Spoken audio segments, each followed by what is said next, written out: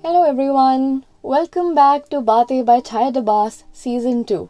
This week we are celebrating Pride Month at Baate. Here we believe that love comes in all shapes, forms and sizes and for all. We are extremely delighted to have Faraz Arif Ansari today with us. For those of you who don't know, Faraz is a celebrated director of films such as Sisak and Sheer Korma. They are not only a treasure trove of stories, but have also traveled the world to bring together stories of equality, representation, love and acceptance. So tune in to the 7th episode of Baate by Chai Dabas across all your favorite audio streaming platforms, where we bring you one conversation that changes your life every week. So Faraz, over to you.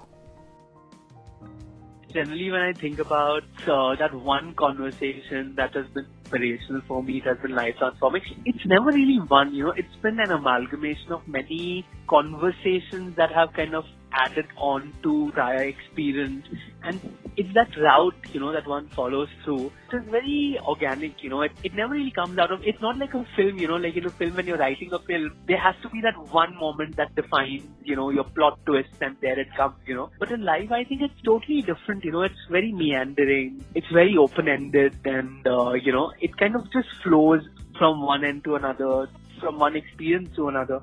I remember one conversation which truly transformed my understanding of the world, because it has a great amount of truth in it. And I remember, I used to be very close to my Khalajan. Khalajan being my mom's eldest sister. She has been very instrumental in my life. I think I was more close to her than anyone in my family because she was unmarried. She never got married, and the reason she never got married was because she was bringing up her siblings, because my Nani and my Nana passed away when my mother was 3 years old.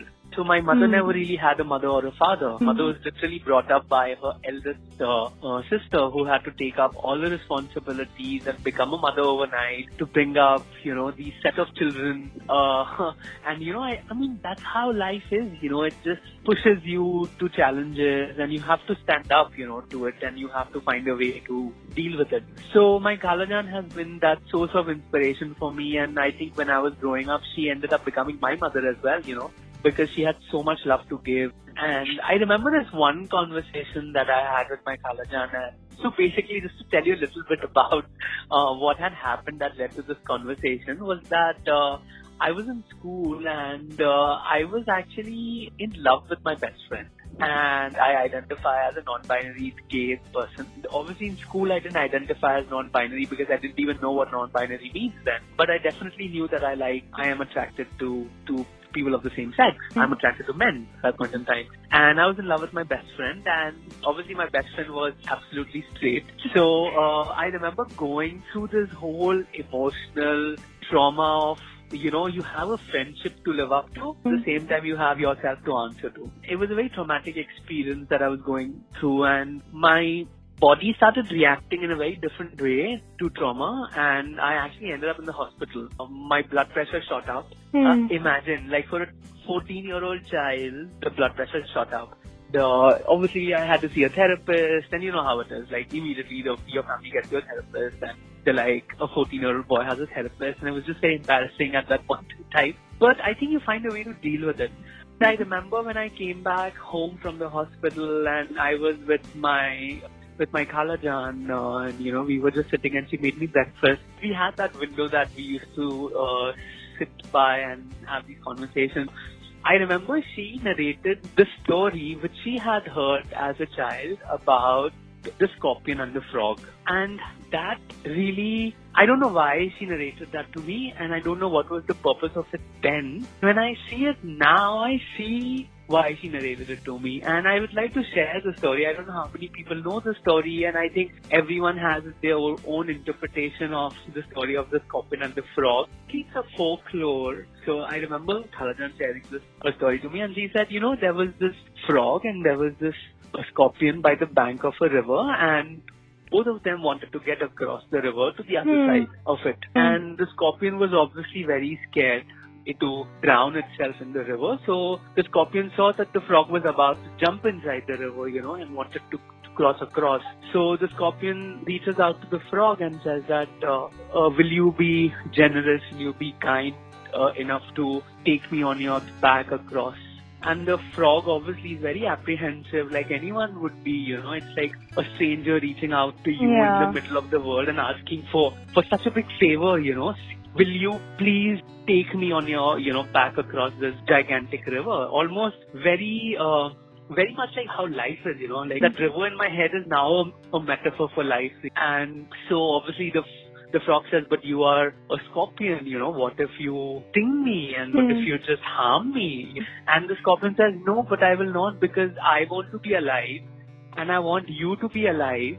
I don't want to drown. If I will sting you, obviously I will drown along with you. So I don't want to do that. I want to make sure that I get across the river, and for that you have to remain alive as well. Take me on your back and just take me across the river. So the frog, after, you know, thinking about it, agrees, you know, in all the generosity of a frog or a toad can have.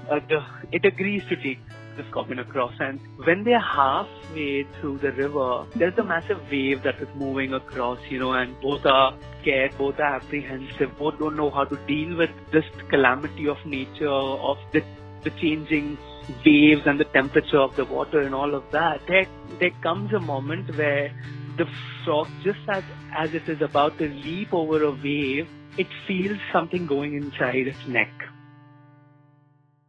The frog just freezes. Before it can turn around and look at the scorpion, that what is going on, it actually feels it going deeper inside it. By then the frog knows that it is the scorpion who is harming the frog, and the frog starts to drown, and along with the frog, the scorpion also starts to drown. And the only thing the frog can then ask the scorpion is one question, and it is why? Why did you do this? And the scorpion turns around and says, but this is who I am. Meri fitrat hi ye hai. And they both drown. And she said, the moral of the story was, har insaan ki fitrat hoti hai. We all have our own characteristics, and we should always know of that. We should always be aware of who we are, basis that we should always take cognizance of the fact that the other person also might have qualities which might be very different from who we are. So trust, but when you do, be aware of what you're getting into and the repercussions it will bring. And she said one thing which I will never forget in my life. So she said one thing to me to kind of sum up the entire story, and she said, "Koi apni fitrat nahi bhulta hai." And that, I think, at that point of time, I never really understood it for what it meant for a 14-year-old child to understand the depth of the story. But now, Chaya, as life has progressed, I'm 30 now, and it's been very eye-opening, because every time something happens, when you make a wrong decision in judging someone, or you just end up, not being wise, not being careful, not being cautious. I remember this, I remember the story, and it often feels like the sting of the scorpion, when someone breaks you down for something that you believe. Then I also started thinking about, what did the frog feel when the frog was drowning? Frog regret in the fact that the frog had trusted the scorpion? Did the scorpion regret in the fact that it could not control itself for what it had promised the frog? A promise was broken and a promise was kept. So is that really sometimes worth it all? Or is it not worth it all? Or is life really the grander? I mean, what would have happened had they actually got across the shore?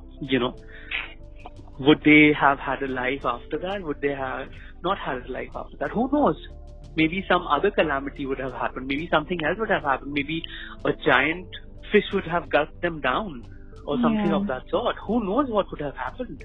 But the fact that in that moment, the frog chose to help someone who desperately needed help without thinking about themselves.